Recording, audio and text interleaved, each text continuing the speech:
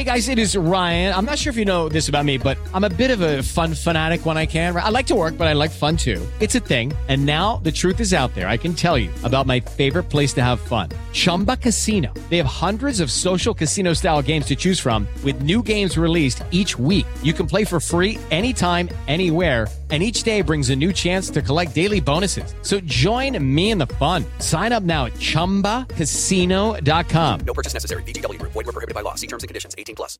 With Lucky Land Slots, you can get lucky just about anywhere. Dearly beloved, we are gathered here today to... Has anyone seen the bride and groom?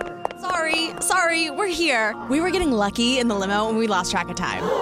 No, Lucky Land Casino, with cash prizes that add up quicker than a guest registry. In that case, I pronounce you lucky. Play for free at LuckyLandSlots.com. Daily bonuses are waiting. No purchase necessary. Void where prohibited by law. 18+. Terms and conditions apply. See website for details. Lucky Land Casino, asking people, what's the weirdest place you've gotten lucky? Lucky? In line at the deli, I guess? Aha, in my dentist's office. More than once, actually. Do I have to say? Yes, you do. In the car before my kids' PTA meeting. Really? Yes. Excuse me, what's the weirdest place you've gotten lucky? I never win and tell. Well, there you have it. You can get lucky anywhere, playing at LuckyLandSlots.com. Play for free right now. Are you feeling lucky? No purchase necessary. Void where prohibited by law. 18+. Terms and conditions apply. See website for details. Hey guys, it is Ryan. I'm not sure if you know this about me, but I'm a bit of a fun fanatic when I can. I like to work, but I like fun too. It's a thing. And now the truth is out there. I can tell you about my favorite place to have fun. Chumba Casino. They have hundreds of social casino style games to choose from with new games released each week. You can play for free anytime, anywhere. And each day brings a new chance to collect daily bonuses. So join me in the fun. Sign up now at ChumbaCasino.com. No purchase necessary. VGW Group. Void where prohibited by law. See terms and conditions. 18+. It is Ryan here, and I have a question for you. What do you do when you win? Like, are you a fist pumper, a woohooer, a hand clapper, a high fiver? I kind of like the high five, but if you want to hone in on those winning moves, check out Chumba Casino. At ChumbaCasino.com, choose from hundreds of social casino style games for your chance to redeem serious cash prizes. There are new game releases weekly, plus free daily bonuses. So don't wait. Start having the most fun ever at ChumbaCasino.com. No purchase necessary. VGW Group. Void where prohibited by law. See terms and conditions. 18+.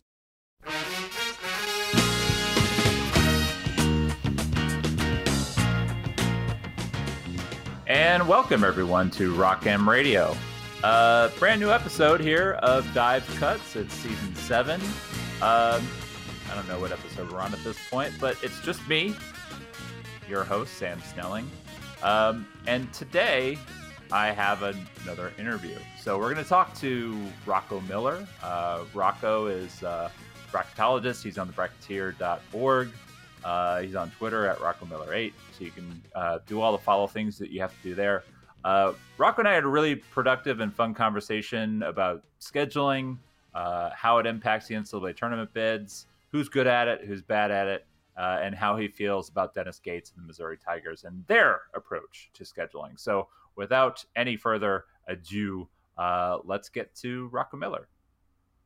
And I'd like to welcome into the podcast for the very first time, one of my favorite follows on Twitter, or X, as I think we call it now, Rocco Miller from bracketeer.org. Rocco, thanks for joining me, man. I'm really excited about this. We're going to talk non-conference schedules. What's going on with you these days? Sam, great to be on with you guys. I love the work that you do, and I've followed you all from afar for several seasons now. So it's good to be talking basketball here in the middle of the start of football season. I like where your head's at.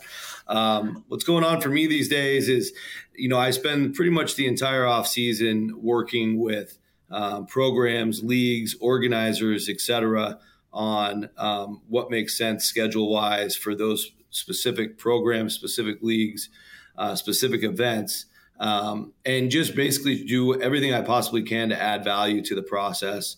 Any kind of opinion sounding board. Sometimes I'm just a sounding board for a team to make a decision with.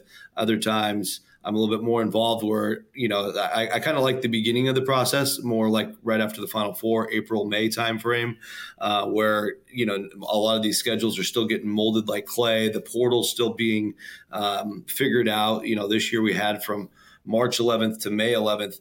And it's really interesting to see behind the scenes all the poker that gets played with scheduling. Games we think are going to happen that don't ever happen, games that come out of nowhere that do happen. You get a little bit, almost like recruiting, you get a little bit of everything with scheduling and kind of the drama with it. And there's different reasons for different programs. So there's never a one size fits all for the reason a game does happen or doesn't happen. So that leads us now to September, where we still are seeing the last 100 to 150 schedules being announced. There was somewhere around 10. We're recording this on a Wednesday, so there was like 10 or so today. So it's just constantly evolving information. And then once we have all 362 schedules set, it kind of getting there now. That's when I'm really going to start diving into my preview mode. I've started to dabble with that early on here as we got out of Labor Day weekend.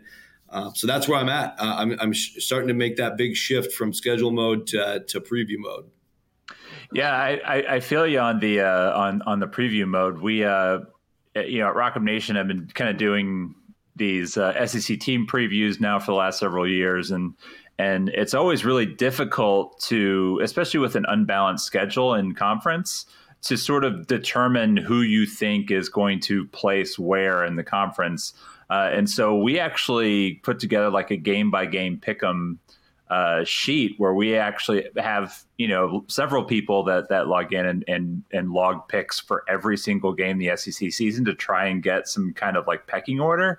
And then only at that point, when I've figured out what I think my pecking order is going to be based upon league record, then I can go back and actually start working on writing those things, which is always a daunting task. So I think you and I are kind of on a similar page where it's just like, ooh, like I'm just about to get going. No, that's amazing that you guys do that, because I think almost 90% of the forecast you'll read out there, even if they're trying to project an exact record for a team. I don't think they're always looking at it, or rarely even looking at it as a game by game basis. One of the things that drives me nuts, and it's not Joe's fault over at ESPN, Joe Lenardi's fault, but it's because he's under tight time constraints, and I'm guessing he might not get the memo till a day before when something needs to be printed. Mm-hmm.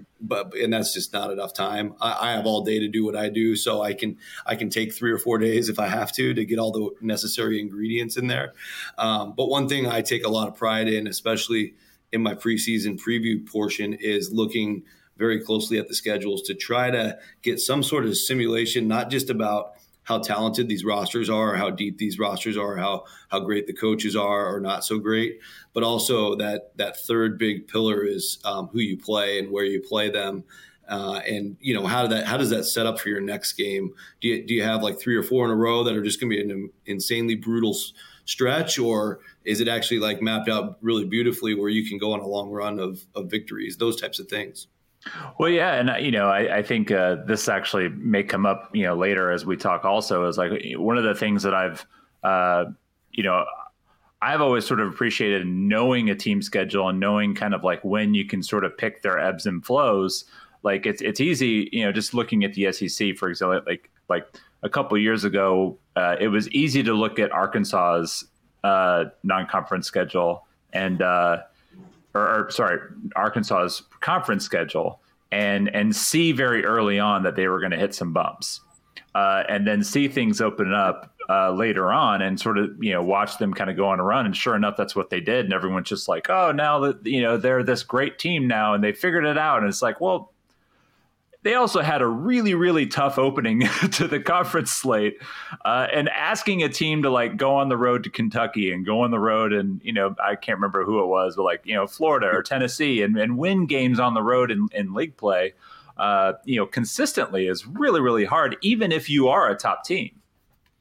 Absolutely. Yeah. And I mean, they were dealt some brutal stretches, I think probably based on their 22 performance. Obviously 2022, they were an Elite Eight team. They were the year before that as well. So they played themselves into this upper echelon forecasting category, which is kind of how scheduling in a lot of leagues, especially the SEC for sure, is based when you have the unbalanced schedule. So there's going to be teams like Arkansas, Kentucky, teams at the top that are going to maybe Missouri. Yeah, we'll see what happens with Missouri. They're probably somewhere in the middle. I don't think they'll have the easiest schedule, but they probably won't have the hardest either.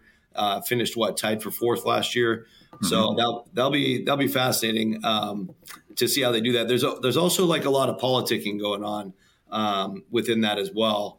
Whether it's with the SEC, with the linear television and basically all Power 5, they're fighting for those TV spots. So that could be like, if we think Kentucky, Alabama, or Kentucky, Tennessee, or Kentucky, Arkansas are going to be the highest rated games, they might all just be stuck playing together twice a year just because of that alone. And then you mix in like your Auburns and your Floridas, and then maybe Missouri's in that next group. Texas A&M is supposed to be really good. So the league's pretty deep this year, at least on paper. So I think it could go a lot of different ways. I know the coaches will think the opposite of the networks, right? So in most cases, and so they'll be fighting to maybe be able to play like a South Carolina twice instead, or perhaps somebody near the bottom. Right. Well, so one of the things that I did want to sort of, pick your brain on, and so let's kind of approach this in a way of a school like Missouri. So, a team, and not necessarily Missouri in 2022 or in, 2023, but, in general. Sure. So a prospective NCAA tournament team, a team with, let's get to the NCAA tournament as our goal, right? What do they need to do in order to make sure that they have a good non-conference schedule that's going to put them in position, kind of getting into league play, where they're going to be kind of in that range of a team that's talked about for the tournament? Yeah, so I think in that general question, so Missouri's in the SEC. I think the league you're in matters a lot. So it's hard to just do like a blind answer to that, because there is a hierarchy within scheduling. So if we believe like the Big 12 is the best league, and then we think the Big 10 is maybe the second best, and then SEC is right there with the Big East for top three, that's kind of like a good rule of thumb to start basing it off of. And then the Pac-12 and the ACC probably 5 and 6. Again, this is all just forecasting. You want to make sure you have adequate opportunities away from home to impress the committee. So again, Missouri this year, they decided to host a multi-team event with quad 4 teams. So some of their schedule represents an opportunity to just pick up some wins. Like last year, they had 8 quad 4 games. This year, they'll have a good handful as well. But the thing I think that Missouri's schedule specifically this year benefits them is they do have 3 true road games on the non-conference schedule to go along with what will become 9 road games in the SEC. So they'll have a good amount of data on true road performances. And then you will also have, a couple neutral court opportunities. Of course, every year when they play Illinois, that's a huge opportunity against what's more than likely a tournament caliber team. And so those are some great opportunities for them as well. So I think when you're in the SEC, and Missouri proved it last year specifically, right, where you don't have to have an Alabama level schedule. Alabama, to me, is probably one of the schools I respect the most in scheduling, because they basically just don't play any quad 4s. They make every game count. They figure out a way to get better, and they play some of the best mid-major programs you can find. And it seems to work out for them pretty well, but they also believe in their talent, and Dennis Gates was new just a year ago. So what Dennis Gates is doing right now specifically is very common for a new head coach. Missouri was fortunate to build a great team last year, to be a tournament caliber team, have plenty of wins to back that up. The resume was really strong. It was actually the performance metrics, which you guys talked about a lot, that held them back. But they were clearly in, and I don't think there was much worry about that once we got to a mature part of the season. Whereas like at Minnesota, you have Ben Johnson, who's stuck at the bottom of the Big Ten, really has no choice right now, but you just schedule like 9 or 10 home wins, which is how the Gophers are going about it. And, they actually have Missouri coming in, which is interesting. But so like in his situation, he's looking at it. That's where it gets really interesting in scheduling, because I would say the majority of programs, especially in Missouri's range, their whole goal is just to make the tournament, and that's what it always should be. But in certain cases where if a coach is worried about getting run off in a 1-year cycle or a 2-year cycle, which is becoming increasingly common, scheduling can be more about job security than it is about a resume. Because at least then if he has 10 home wins and they win 5 or 6 games in the league, he can say, listen, we won 15 or 16 games in my first year. Last year, you guys only won like 11 when they fired the guy before. So you see a lot of that too. So I think if you're really trying to digest this, you got to think about both elements. Yes, most teams, especially Power 6, are doing everything they can to get in. But if you're picked at the bottom of your league, like maybe a DePaul in the Big East or a Minnesota, like I mentioned, or Oregon State out in the Pac-12, you're going to go out and find a bunch of wins to impress your bosses, to at least have something to point at to be back in a year. Well, so you brought up Alabama, and I think Alabama is a good example of a team that always kind of schedules tough, or at least several years, like unafraid to schedule really tough games. And kind of getting back, I think if you follow me enough, and a lot of the folks here that read Rock Nation know very well, I am by no means an Eric Musselman fan. Personality wise, like he's not my cup of tea, but as far as like how he runs a program and how he schedules, like I really like how he schedules, because all of those home wins that he seems to stack up are all against like these kind of like pretty solid mid-major teams who are going to come in, and teams that are potential league winners. So you're basically stacking up teams who you could maybe see in the NCAA tournament at the end of the year. And I think that approach, where you're scheduling more in the kind of like quad 3 for those home gimme games versus, the quad 4, is kind of like the difference that I've seen. And again, like Dennis Gates is very early in his tenure, and, we can talk about, sort of like what maybe Dennis Gates wants to do down the road. But I think when you're looking at like, there's sort of like this middle ground between, scheduling everybody tough and then making sure that you have your wins, but making sure that like you're getting a challenge and not winning every game by 45 points. So, are there like a group of teams that you're sort of like thinking that schedule the best, and what are the elements that make them so good at scheduling? Yeah.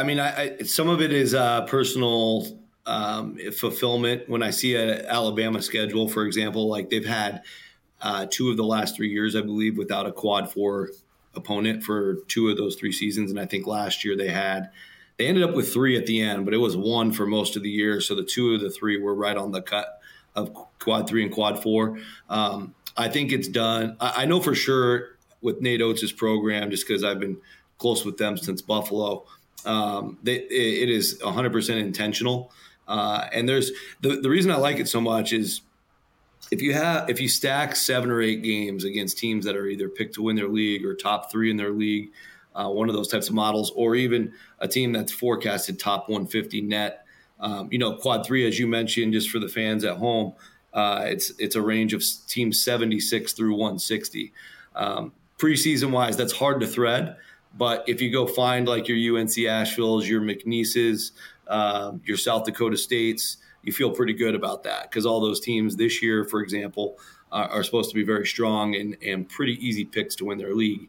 And then go beyond that, there's these historically strong programs you see on like Arkansas's schedule. They have Greensboro. That's a team that is almost always good at the SoCon level.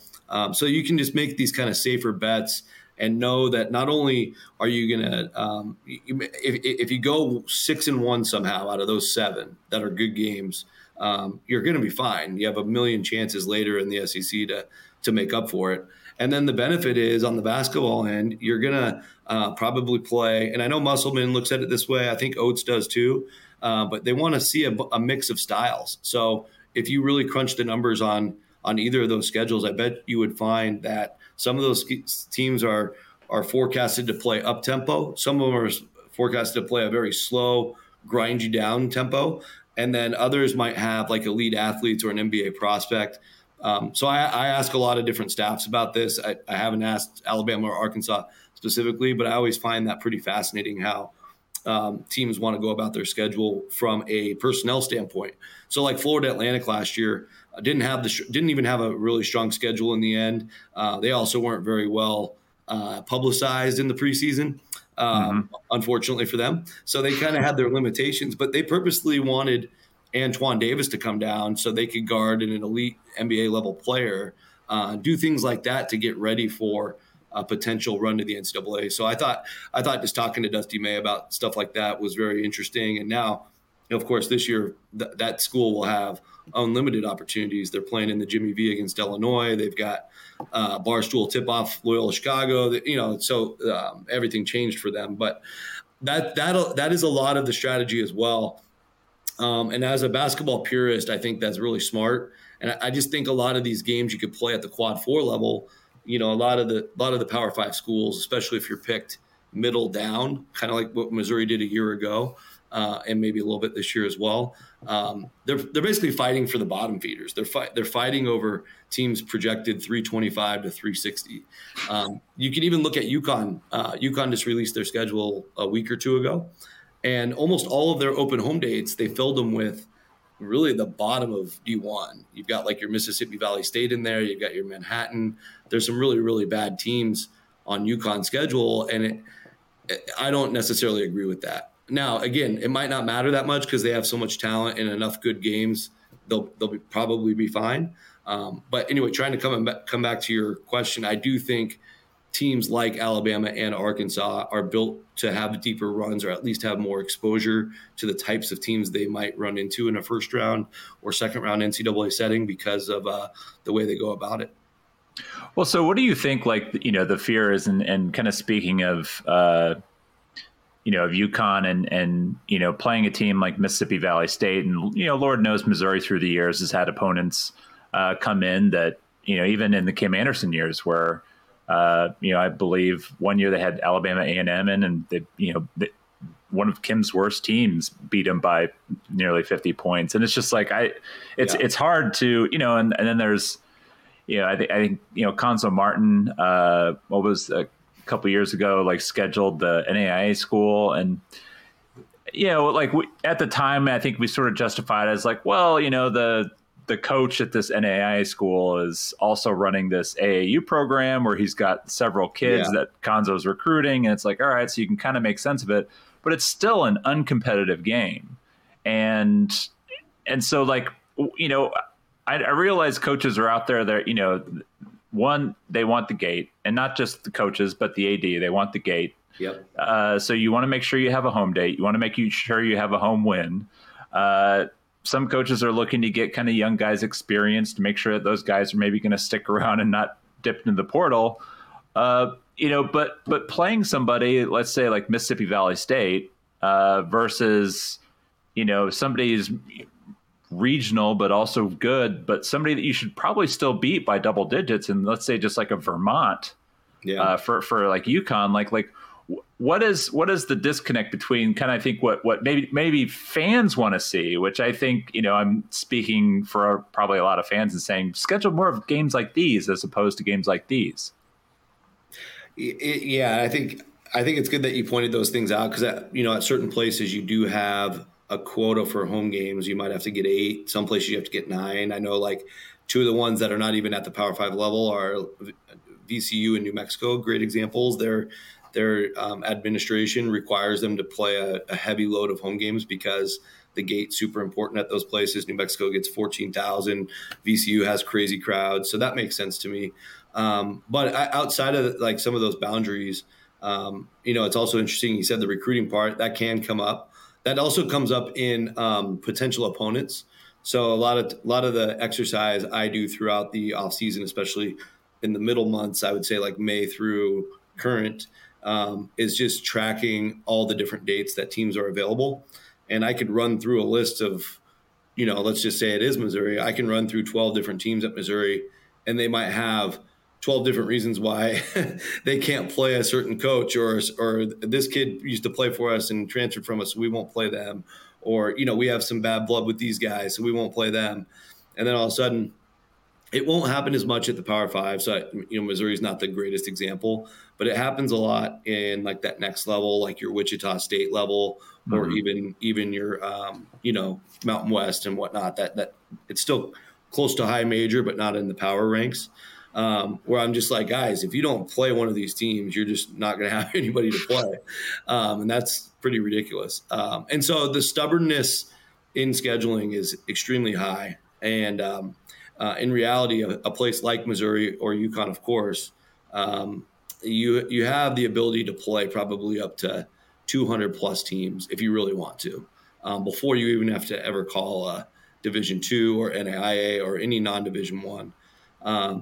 So that to me is mostly illogical, but I get it if there was some sort of tie-in for access to a player or doing a favor for somebody that pays you off down the road or whatever the case may be. But yeah, in general, I think I agree with you. It's silly. It doesn't move the needle. From a bracketology or from a selection committee standpoint, a good rule of thumb is that you would just look at a team's resume without the Q4 or non-D1 results. So what's your record after that? And that's actually been a really good way for me to be really accurate in my own forecasting. It helped me see, like, Oklahoma State was a great example last year, where when you took away, I'm not looking at it right now, but I know when you took away their Q4, it became pretty clear it'd be difficult to accept them. And on top of the fact that they had 15 overall losses. So, it was a lot of a deal breaker. So their D1 record, I have Oklahoma State pulled up now, was 20-16.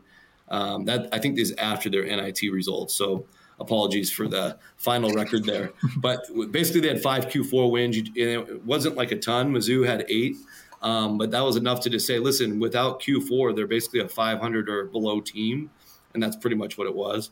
And committee talks about that. And it's really hard for them to take a team once they're at 500 or below, once you remove quad 4, unless you just have an overwhelming amount of elite wins, which falls in the quad 1 category or even the top half of quad 1.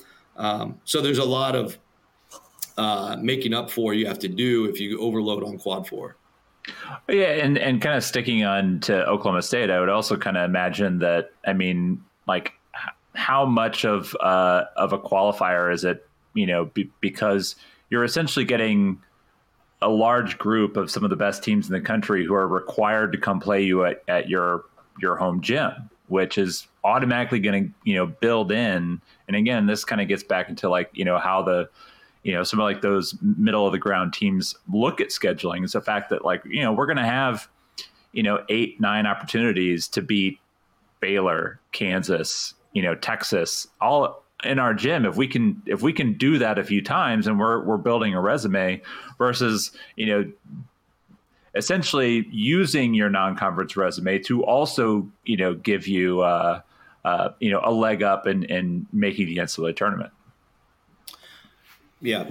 All of it is important. I think you want to have a mix of damage that you've done away from home. And I think that's why you've seen a skyrocketing over the last few years of neutral court opportunities. The Mountain West teams, the West Coast Conference teams that I live by, and obviously out in the East you have Atlantic 10, American Conference, a lot of good leagues out there. They're all capitalizing on that because, something that the committee really likes to see is it wins against teams that are going to be in the tournament and away from home. So even though the neutral court won't matter as much as a true road win, it still matters quite a bit compared to just buying a home win. And so a lot of the coaches have caught on to that. St. Mary's close to me here. They've been in some ways a pioneer, which is funny because if you rewind the clock like 3 years ago, they were one of the worst scheduling teams in the country, and it cost them twice as like last 4 out. And Randy is an old coach. He's an old dog. I love the guy, but like, man, for 20 years, he was stubborn about that, never got it. And then he finally just bought in, went all in. And now they've got this whole model of, they've got a good amount of money there. So they're able to go out and buy teams to come out and play here, but they matter a lot. They opened the year last year with Oral Roberts, who ended up being a top 40 team. They ended up playing North Texas at home. They played Hofstra. They played New Mexico, Colorado State. They just had this laundry list of teams that all were quality. And they actually dropped 2 of those games. They lost both the New Mexico and Colorado State games and still landed in the top 10 in the net because, some of that was performance-based. Losing close to Houston helped a ton. They knocked off Gonzaga at one point. But by and large, my point is they had all this other – they gave something for the committee to think about besides those 2 home losses, and because they had just such a deep schedule. So if you're going to be a good team and you feel good about your team going into the year, I think there's no reason to do what they did, or even at SEC level, do what Alabama and Arkansas does, because, you might get knocked off 2 or 3 times throughout the year, but you're going to have a bunch of other impressive wins, especially if you're that good. So why not just go for it? It's only going to help you, and it's also going to make your team tougher, because if you play like 3 straight games against Southland, SWAC, and Ohio Valley Conference teams, you're probably not going to get much better. You might learn a little bit more about your bench, but I just don't think that's nearly as valuable. Well, so you kind of brought up, like, why not just go for it? And this is something that also kind of jumped into my head as we were discussing earlier. You kind of mentioned Texas A&M, and I think about it, like a couple years ago, Buzz Williams was left out of the tournament and was visibly bothered by it, by any interview that he had for like the next 2 or 3 weeks. And maybe beyond that. I think at some point I stopped paying attention, but instead of kind of like learning the lesson of why they were left off, he went back and basically just did the same thing like last fall and had a very, very similar non-conference schedule last season. They performed slightly better. They also performed better in the SEC, which got them into the tournament, but it still put them on, what were they, a 7 seed? Yeah, I think they ended up getting, am I remembering this right? Did they end up with 7? I'm trying to remember, because they lost to Penn State, right? They did, yes. So they were a 7. And I thought that was – so I thought that was an interesting decision by the committee. I in my final projection, I had them a 6. I was really accurate, so it was one of the ones I missed on.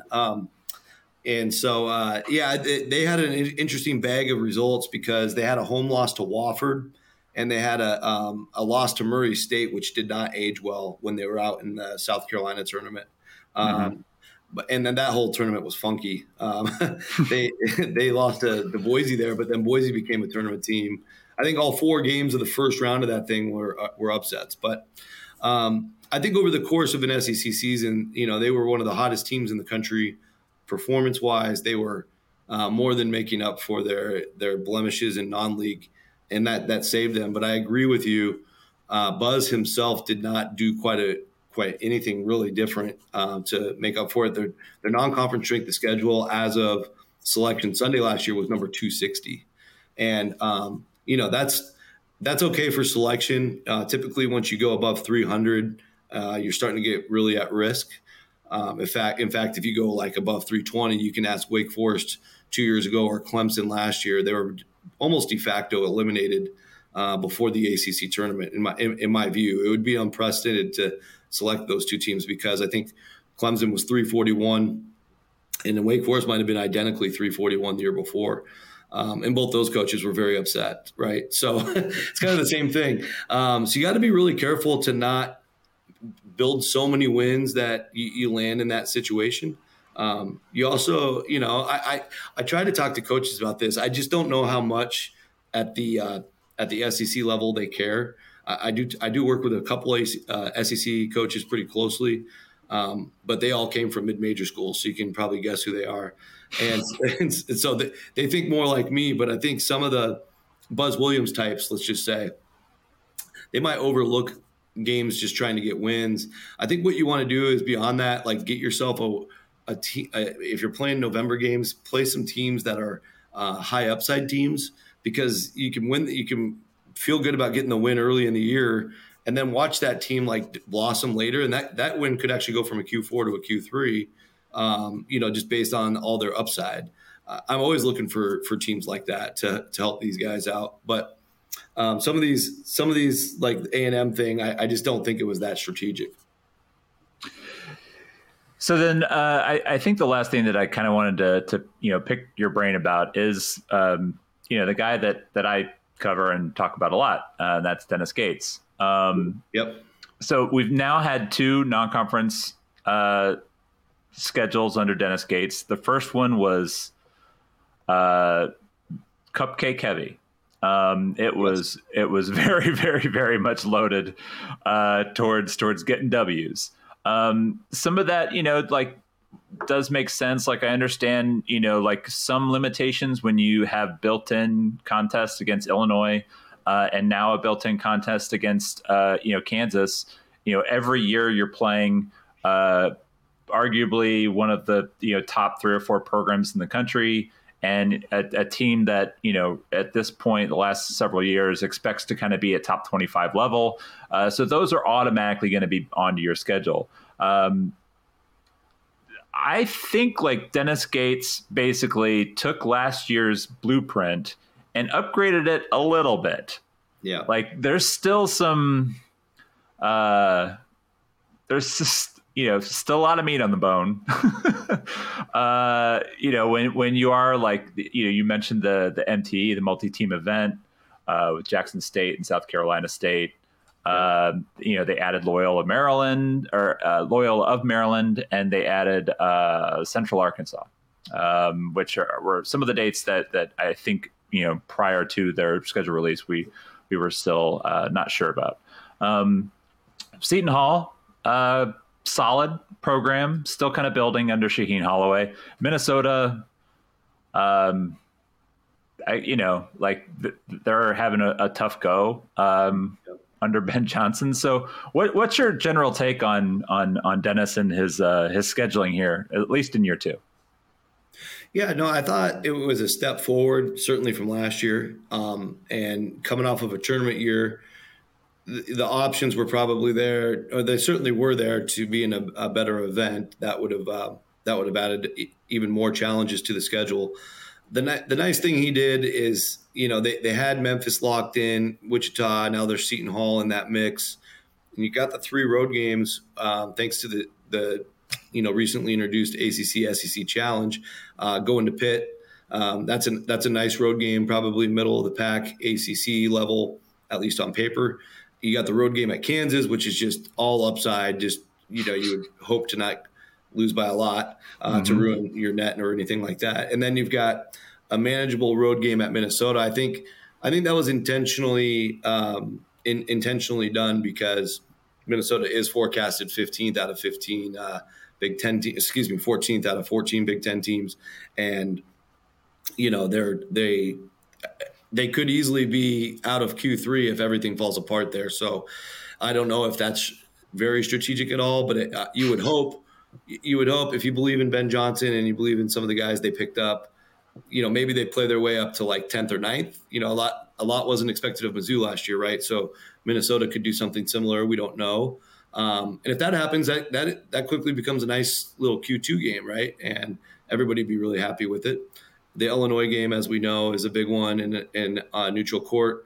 So that potentially gives you 7 out of the 13 being what I would call strategic games or meaningful games. The 5 home games with Central Arkansas, Loyola Maryland, Arkansas Pine Bluff, the 2 event games that we've talked about, Jackson State and South Carolina State. Those are certainly going to almost guaranteed to land in quad 4. And then there was also, the other thing I should mention is I think there was an option to extend the series with Liberty, who's going to be picked probably to win Conference USA, which and they're probably forecasted in the 90s. That would have been a nice little resume game. Didn't get played. I'm guessing Mizzou didn't want to do it this year. And, so there was opportunities to continue going forward. I would just say, on the positive side, it's certainly a step forward. The amount of home, what we call guarantee games that Missouri has is pretty much par for the course, in SEC level, Big Ten level, Big 12 level, Power 5 as a whole level. So I don't have too big of an issue with it. I am really pleased to see them play 3 true road games. Some of that is fortunate through the challenge. And of course, going to Minnesota. But in general, those 3 true road games, as sad as it sounds, that might end up leading the entire conference in true road games for non-conference. So then what do you think, sort of projecting ahead, if, Dennis Gates needs to do in year 3, 4, and 5 to sort of make sure that, he can kind of take what, I think we agree is like a step forward and kind of keep taking those steps forward to, like swapping out, Central Arkansas, you're not playing them. Now you're playing, like what level of program do you think needs to sort of to bump it up into the upper echelon of the league? Yeah, the interesting part of that question is that comes back to basketball. So it's like if Missouri goes out this year, has another great year, gets to the tournament again, maybe even goes a step further in the tournament, that starts to change things, right? Because then that might influx next year's roster. Next year's roster will be the determination on how much they want to do schedule-wise. If it goes the other way and guys defect, you could always come back to more of a schedule like last year. And so, what coaches are thinking about in scheduling, and this is what helps me forecast the season, in fact, is how good somebody's going to be next year. They're not worried about as much what they did the year before. I feel like coaches that are looking at last year are not very modern because these rosters change in a hurry. We'll probably end up with 2-3 new coaches every single year on average in every league. So there's a whole reset that happens once we get to March and scheduling begins. And so for them to crank it up to the next level, it's going to require another good season. And more importantly, I would say an even stronger roster that Coach Gates and the staff feels great about, and they want to go play a more national branded schedule with some big opportunities. And also, like Florida Atlantic example is perfect for this conversation because, like I said, Florida Atlantic struggled to get games last year. Not enough people knew about them. Then they go and do what they did. Now this year, the Jimmy V calls them. Barstool Invitational calls them.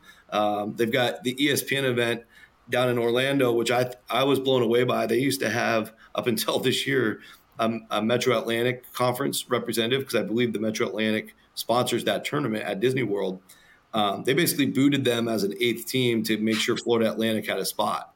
So if you end up becoming kind of that next big time cool kid on the block, the opportunities are going to be coming to you first, and that drastically can change your schedule organically. Like I talk to Florida Atlantic all the time, and they were like, "Yeah, Rocco, like 12 of our games were spoken for because we just couldn't say no to those opportunities. It means so much to our program." And again, Mizzou's already a big school, and they've already been there before. But like, I think you know what I'm getting at. As your program continues to build and advance, the schedule can only, get you more opportunities as you go. Yeah. And then I think I would also sort of, kind of piggyback onto that and feel free to kind of chime in as well. Like, with the transfer portal coming into play, so much more roster turnover, so much more coaching turnover, the expansion of leagues, like the SEC next year is going to have Texas and Oklahoma. Right. And really, like, beyond that, who knows, like we know Florida State's flirting with everybody to try to get out of the ACC. Yeah. Like at some point, like, there are going to be like several programs who are just going to have to like basically understand like, yeah, like maybe we can have a good year here and there, but these leagues are so deep that, like, how are we going to sort of sort the middle? And it's going to come down to, and I think it's this way in the SEC now. It's like, it's going to come down to like, can you pick up, that road win at Ole Miss, or can, make sure you don't, lose a home game against, South Carolina. And that's how you go from, and I think this is basically what Missouri did last year, is that's how they went from probably being like 9th to being 4th is just a couple, Dre Golston, threes at the buzzer, and a very different season if he doesn't make those 2 threes. Yeah, and it's crazy too because, I have the privilege of following all 32 leagues as closely as possible. Now, obviously, as we get closer to March, I'm locked into more of the at-large picture. But so many of these games, I mean, almost every one of those leagues they're one on the margins. We have a couple exceptions, like Colgate's typically the best Patriot team. I think South Dakota State will be great in the Summit League, but I mean, the margins in college basketball are so slim. And even when you see, a top team from, Houston came out of the American and Gonzaga comes out of the West Coast, like those teams were nationally recognized and capable of winning the title. So it's a crazy sport in that regard because Missouri made their resume by that huge road win at Tennessee. You had the Illinois bragging rights win. And then you even collected like 4 great home wins that ended up mattering quite a bit because they were all against tournament teams. There might have been more than 4, but the last time I updated my chart here that I'm looking at, you had the Kentucky, Arkansas, Iowa State, thanks to the Big 12 SEC Challenge, and Mississippi State as tournament caliber home wins. And a big deal to the committee is how did you do against teams in the field? And at that point in time, I think this is up to date as the season ended. Missouri was 6-7, but those 6 wins, there was nobody even on the bubble with 6 wins except for Michigan, but Michigan had 17 chances, and Missouri only had 13. So it starts to make those decisions a lot easier when you get those big wins. Yeah. But you're right, like you start taking rough road losses, or especially a home loss like a South Carolina of last year's status. Those can really throw things off, and you have to kind of relook at everything. But you're 100% right. Like it makes every game important. It really does, and I think that's why we love it. Well, Rocco, we've gone well over, and I always worry this is going to happen, mainly because you just start talking basketball and things get away from you sometimes. I don't know. I'm assuming you're a lot like I am in that regard. I don't think we ever recorded a podcast under an hour, but it's like we always shoot for it. So everybody, you can read this guy's stuff. I always forget which direction to point to. This guy's stuff, you can follow him on X/Twitter, whatever they're calling it these days, at RoccoMiller8. And the Bracketeer.org, I use that site a lot. The non-conference schedules, keeping it up to date, is always super helpful. Great follow on Twitter as well. So everybody go follow them. Guy, anything else you need to plug before we get out of here? I appreciate that. Yeah, it's Bracketeer.org is the website. And like you said, RoccoMiller8 on Twitter is the best place to follow. Fired up to get some of this preview stuff out, and we'll continue adding more leagues to the schedule pages as we get closer. Sweet. All right. Well, Rocco, thanks so much. We'll be following along this season, and hopefully we'll get to have you on again in the future. My pleasure. Thank you. Appreciate it, guys. Thanks. Okay, round 2. Name something that's not boring. A laundry? Ooh, a book club. Computer solitaire, huh? Ah, sorry. We were looking for Chumba Casino. That's right. ChumbaCasino.com has over 100 casino-style games. Join today and play for free for your chance to redeem some serious prizes. ChumbaCasino.com. No purchase necessary. Void where prohibited by law. 18+. Terms and conditions apply. See website for details.